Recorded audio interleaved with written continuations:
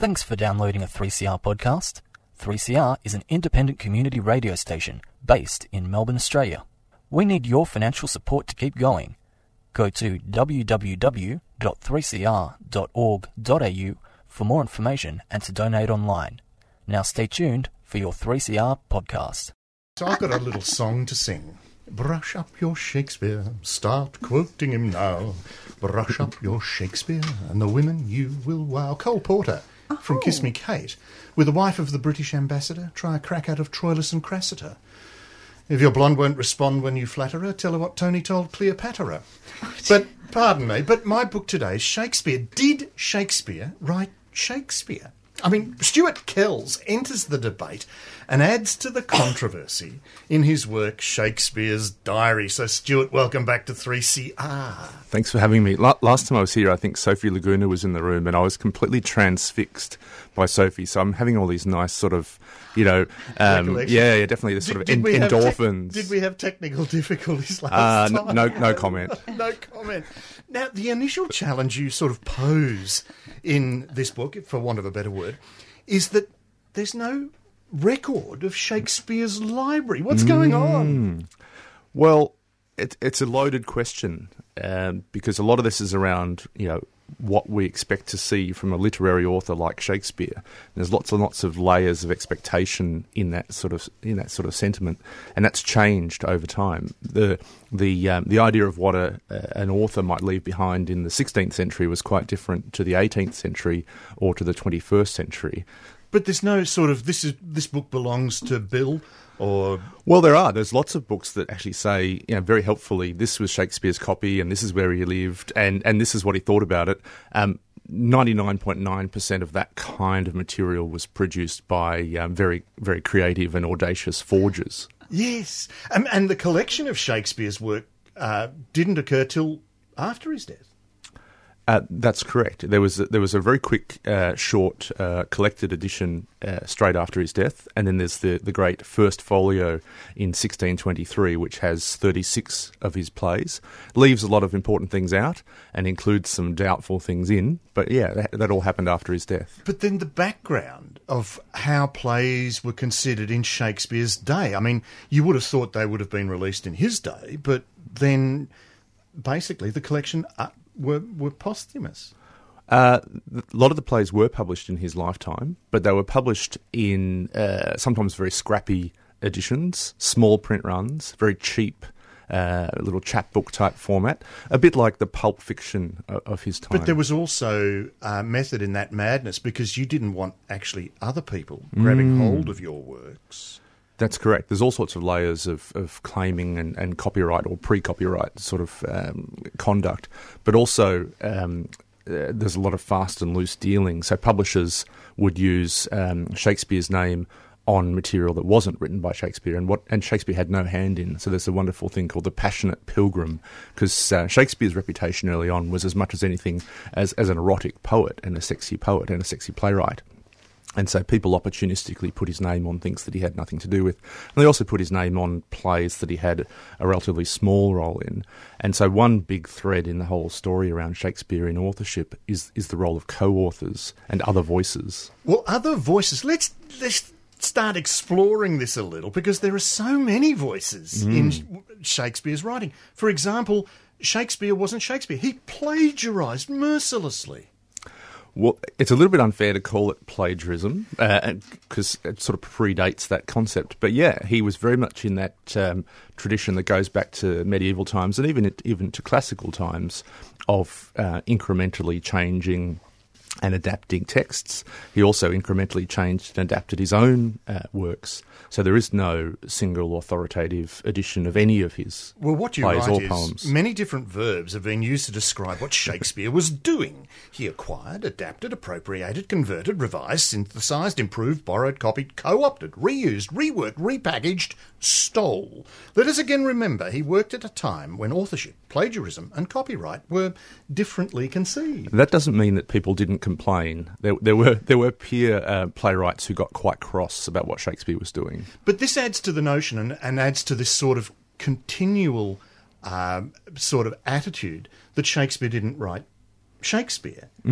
Well, there's lots of different ways that question's framed as well. There's the sort of mainstream questioning of Shakespearean authorship, which is about how much did he depend on prior authors, how much did he work with co-authors, and how much did editors and others bring to the works, particularly the published works afterward.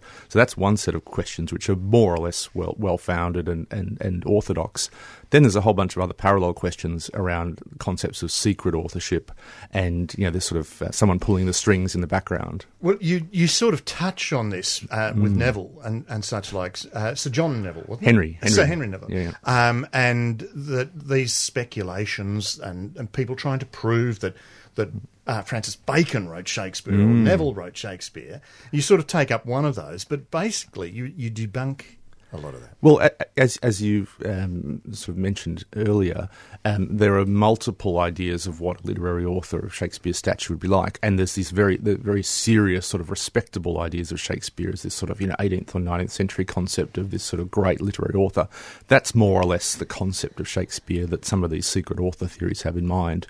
The idea that he would kind of start with a blank sheet and bring its inspired poetic content, very serious and respectable inspired poetic content, but that version doesn't really fit how we know the plays and poems were produced. As I said, there's a lot of work from prior authors, there's co-authors, there's editors. Shakespeare's talent was a very earthy, grounded, irreverent sort of talent as much as, and he was very integrated in the daily cut and thrust of the theatre. That picture doesn't really fit a detached, uber literary author somewhere else. Yeah, well, he reshaped it and threw it on to the stage for commercial reasons more than anything else. But what gets me, and it's something that's sort of not necessarily touched on in the book, is this poetic sensibility. So that notion that he's grabbing and reutilising, but then the way it appears on the page, we do see it as poetic. There's a lot of things going on, though, in the idea of a Shakespearean poetic sensibility. There's what he's taken from other authors, including Chaucer and Ovid and Boccaccio and others. So his sources were pretty high pedigree, a lot of them, Plutarch. But also other authors are bringing their own sensibility. Editors are imposing order. Now, if you think about the two versions, the first two versions of Hamlet, the first quarto and the second quarto. The first quarto, which is legitimately Shakespearean and provided the foundation for the second quarto, it's rough. It's very, not what we would think of as Shakespeare or of Hamlet today. And then there's also the thing about Shakespeare is that people bring themselves to it. It's a bit of the Ern Malley type effect that, we impose our own expectations of poetry, and we have all sorts of layers of prejudice about Shakespeare as well. Well, there was a criminal act perpetrated on Shakespeare in schools where they did a schools version and they edited out all the smut, which didn't leave much behind. That's right. Honestly, I think the way that Shakespeare was taught in schools, certainly when I went through, was designed to squeeze out any fun and to squeeze out any interest in Shakespeare. And it was, for a long time, very effective. You're talking to someone who taught Shakespeare.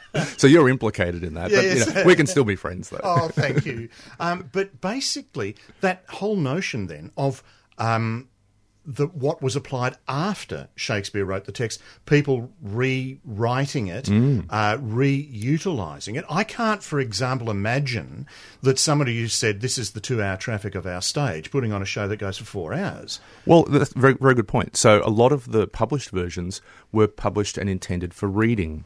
And they had this really strong make-weight element. They might be 40 or 50% longer than the performed version.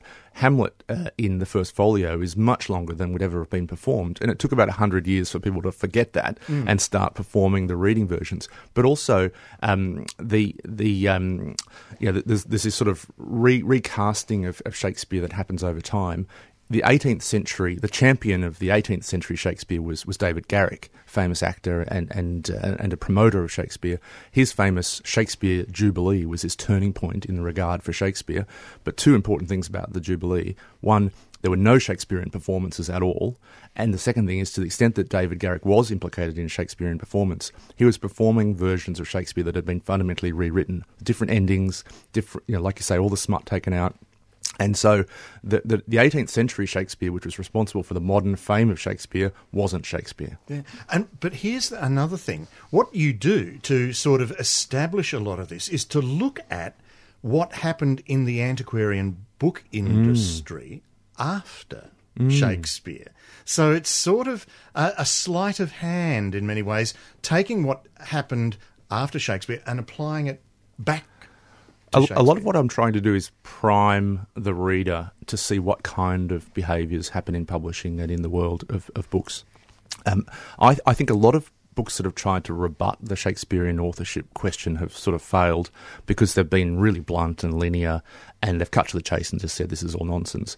I don't think you can do that. You need to pass the nonsense, and you also need to walk up to it in the right kind of way. And so I use things like the Barrington fraud and the Thomas Wise fraud to show the kinds of things that happen in publishing around fake authorship and around fake title page dates and fake imprints, to prime the reader to say, well, let's think about these things in a different way. Well, to look at the reverence with which we hold Shakespeare, but hang on, there's something that's been playing underneath. Well, there's 400 years of it. 400 years. Even in his lifetime, people were perpetrating Shakespearean hoaxes, and they've been doing it for 400 years. Yeah, but also you say there's reference made to Shakespeare writing to a template. There's an element of formula in Shakespeare, the way it's produced, the kind of elements that you would see recurring, but even particular scenes and snatches of dialogue are repeated across the works. Sometimes that's probably Shakespeare using a blockwise authorship method, but also it's when things are padded out or re-prepared for publication, the editors may be using different content as well. But I mean, you can look at Lady Macbeth's speech and Juliet's speech, and basically both call on the knight 3 times. So it's almost formulaic. And there's a lot of recurring elements too around, randy foreigners and unhappy bastards and adulterous kings. The core of Shakespeare, the sort of half a dozen or a dozen very Shakespearean works that we think of as quintessentially Shakespeare, all have a very strong family resemblance textually and in vocabulary and in structure. But I would say also that Shakespeare falls away very quickly after that, and it gets very un-Shakespearean quite quickly. And so out of the 36 First Folio plays, there are some that are pretty scrappy and pretty unperformable and not really very Shakespearean. There's a lot going on. I mean, you look at some of the plays and they're very awkward dramatically for some reason. I mean, Macbeth is really sharp and a psychological thriller in many ways, but something like Measure for Measure is awkward. The plot, he's thrown in something to get to the end. It is inconsistent. One of the things that's going on there with the First Folio is that it does downplay and suppress the role of co-authors, including Marlowe and Middleton and people like that.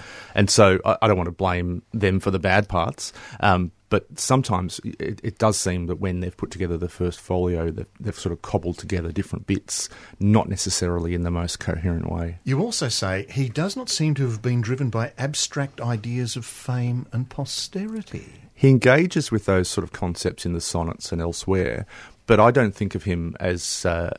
everyone brings their own idea of Shakespeare to this field, and I have my own idea, but I don't think of him as a sort of an uber-literary author. I don't think of him as someone who's very sentimental about the manuscripts. I mean, there's some incredible treasures in this field.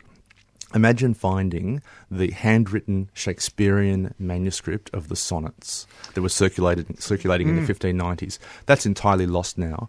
I could put a provisional valuation on that of $400 million, and you would have institutions competing to buy that because it would be like the DNA of the 21st century in one manuscript. And the same thing with the manuscript for Hamlet.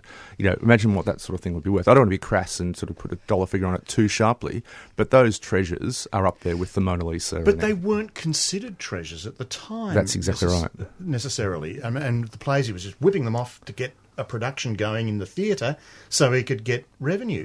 Now, you do make a suggestion at the end. I don't think we want to give it away necessarily as to, Shakespeare's library per se or what might have happened to it. I think people are going to have to read this for themselves. But there isn't as much blood on the panel as I thought there might be and over the desk, given, people have very totally entrenched views.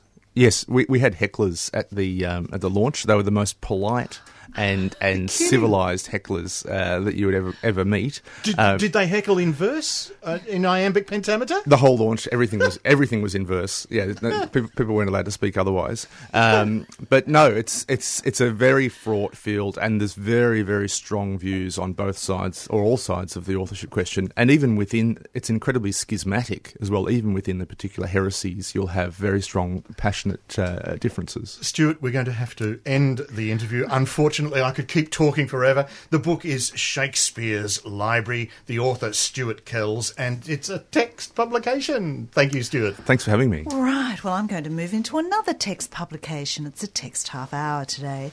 We're just getting over winter, so today's book was a warming read in more ways than one. The title, The Last Summer of Ada Bloom. Welcome, Martine Murray. Thank you. Thanks for having me. Well, when and where is this summer going to take us? Where's it taken place? Well, because I'm so lazy as far as research goes, it just takes place where I live, which is in Castlemaine. But oddly, the reviews I've read of it so far, because I don't actually mention that, one just didn't seem to invent somewhere and said this all happens in Wattle Gully, which I don't know where that came from. The other one thought Bendigo, because I do mention Bendigo, but it just does happen in Castlemaine, probably even in the house that I'm living in. And how long ago? It's in the 80s. It's 2 years after John Lennon has been That's killed. right. And if anybody can remember, somebody is compared to Delvine Delaney.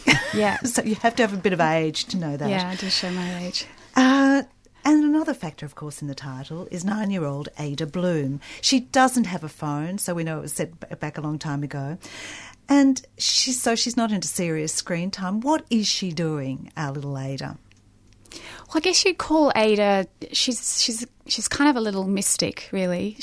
For me, she sort of represents, well, it's a child's mind, but it's also, because I'm kind of interested in the primitive mind or the primordial mind, and that the way that a child, before they kind of fall into self-consciousness, they still have this magical way of being and a way of imaginatively engaging with the natural landscape, so that she sort of has this vaguely poetic, mythic relationship to the world around her and creates her own sort of world while she's doing that. And names. William Blake. What's William Blake? William Blake is a tree. She's got the name out of her mother's library and called this big, tall tree William Blake. She makes up stories about elves with the younger kids next door, but it's in the bushland behind where she lives that she comes across a windmill. Now, it's not a magical windmill. It actually becomes a bit sinister. It is. It's a bit like that scene. That was one of the few things that actually happened to me as a child, that I did come across a windmill like that, and it has a ladder, a rotting ladder, and I took the dare to be the one to climb down that ladder to a hole that we couldn't even hear the end of. And years later, I kept thinking about that. Probably is my worst idea of dying. And what made me do that?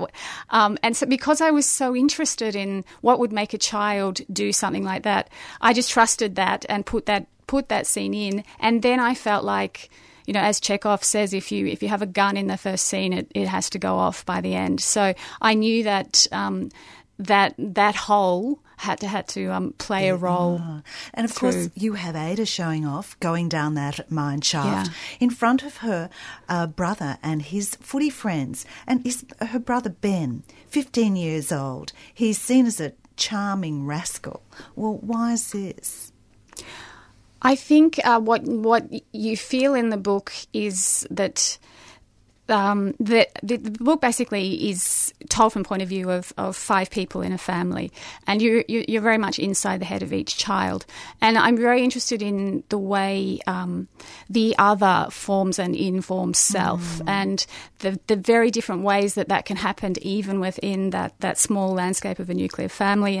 And Ben has a particular relationship with the mother, which I guess is the archetypal devouring mother love, which means that he walks out into the world almost feeling as if he owns it, and because of that attitude, the world sort of opens itself to him in a way that it doesn't to the other members of the family. We're going to hear this from page 216. But he's idolised by his mother, but he's also good-looking, like his father, and very sporty on the footy field. So let's hear from page 216. Ben's self-assurance was unsettling. It was as if he knew the ropes so well he didn't need to use them anymore. He was too well wired for his own good, all savvy and charm and not enough truth. He was almost the opposite of Ada, in whom truth burned so bright it made her fierce. Yes, so, he sees this about his sisters, and he's a little jealous of the closeness between little Ada, 9 years old, and his older sister, Tilly. Now, Tilly's just finishing year 12. How, sort of Ada and Tilly. Well, let's hear another little bit more from page 38 about Ada. Oh no, I've lost it. Okay.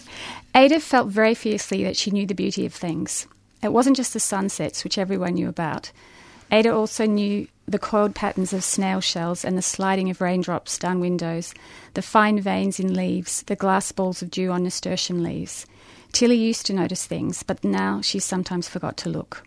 Because Tilly's growing up. Tilly's 19, and she actually gives the little sister some advice. Here's some advice for you when you're older. If a boy can't dance, he probably can't kiss either, because it shows he doesn't know tenderness and listening. So, they are growing apart a bit. Their parents seem a little remote too. A father working long hours, selling life insurance. And I love the way that Martine Murray discussed this. Sometimes he was dissatisfied with life and plainly sick of death. For a life insurance salesman, I thought that was rather good. And Martha, the mother at home, and she's always seen as prickly. Why prickly?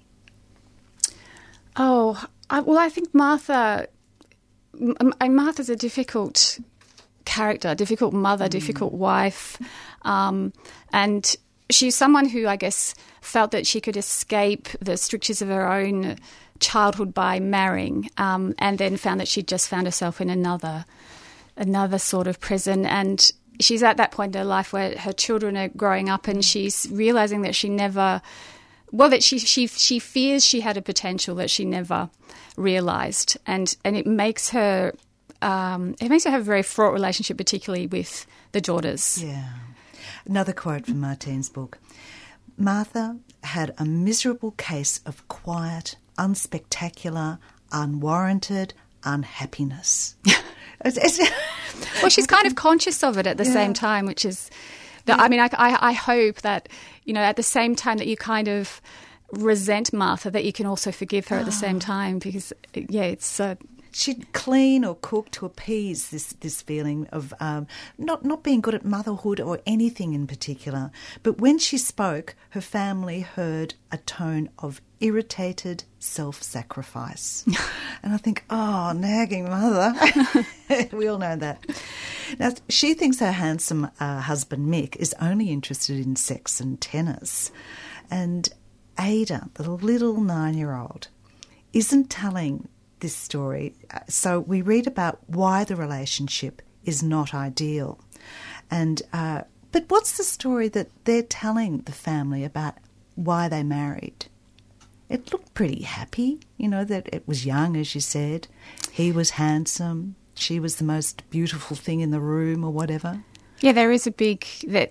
I ended up, as well as trying to progress the story forward, I kind of drilled down vertically in a way to try and... Once I go into someone's head, then I feel like I have to understand, well, why are they like that? So I've gone back down into their youth, at the same time that exploring the youth of their children at that similar age of becoming adult, I guess. Coming out into the adult world. Yeah. Making choices and perhaps not all of them quite right. Well, no, it's a terrible case of people who haven't been well led not leading other people, and you kind of go, there's a lot of mistakes. What surprised me with this was the honesty, or the dishonesty, the secret keeping between the mother and the father, and but the honesty between Tilly, the older sister, to her younger sister, telling her about her activities. Yeah, well, I felt like that's the redemptive relationship in the story, in that I felt that somehow Ada's innocence has been somewhat preserved by having this sort of umbrella of Tilly protecting her from the horrors of Martha or the impact of the family in some way. So I really cherished their relationship, and felt that was the thing that had to bring it home in the end, to be able to give them both something to hold on to hopefully move out into the world. Another quote about Ada. She had strange sensitivities and unearthly scrutiny that made people uneasy. And this, even her parents... Yeah, they're well aware of her strangeness, I guess. Because she sees something. She sees something her father does, and she knows that she can't ever question him about it. She's got to keep it a secret. But another quote, another really good one. Nothing was the same as it used to be. What she had seen had got inside her, and Ada knew it would never sink down into the pleasant, jumbled obscurity of other memories.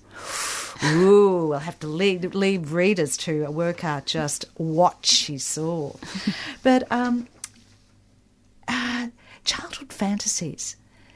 Tilly is growing up too, so she's too old to be yourself. But she doesn't really know who she is, and it's hard, isn't it, for a girl that she's leaving school. She thinks she should have sex by now. Yeah, there's the sex questions always lingering. But I think Tilly's very much in that stage. Well, I feel like I'm probably still in that stage of feeling that there isn't really perhaps a fixed self, and so she's discovering that the various modulations of self that occur as she meets other people. Like she meets a piano teacher who has a one of the few positive impacts on her in her life, and uncovers different versions of herself, and finds that at this stage confusing and disorienting.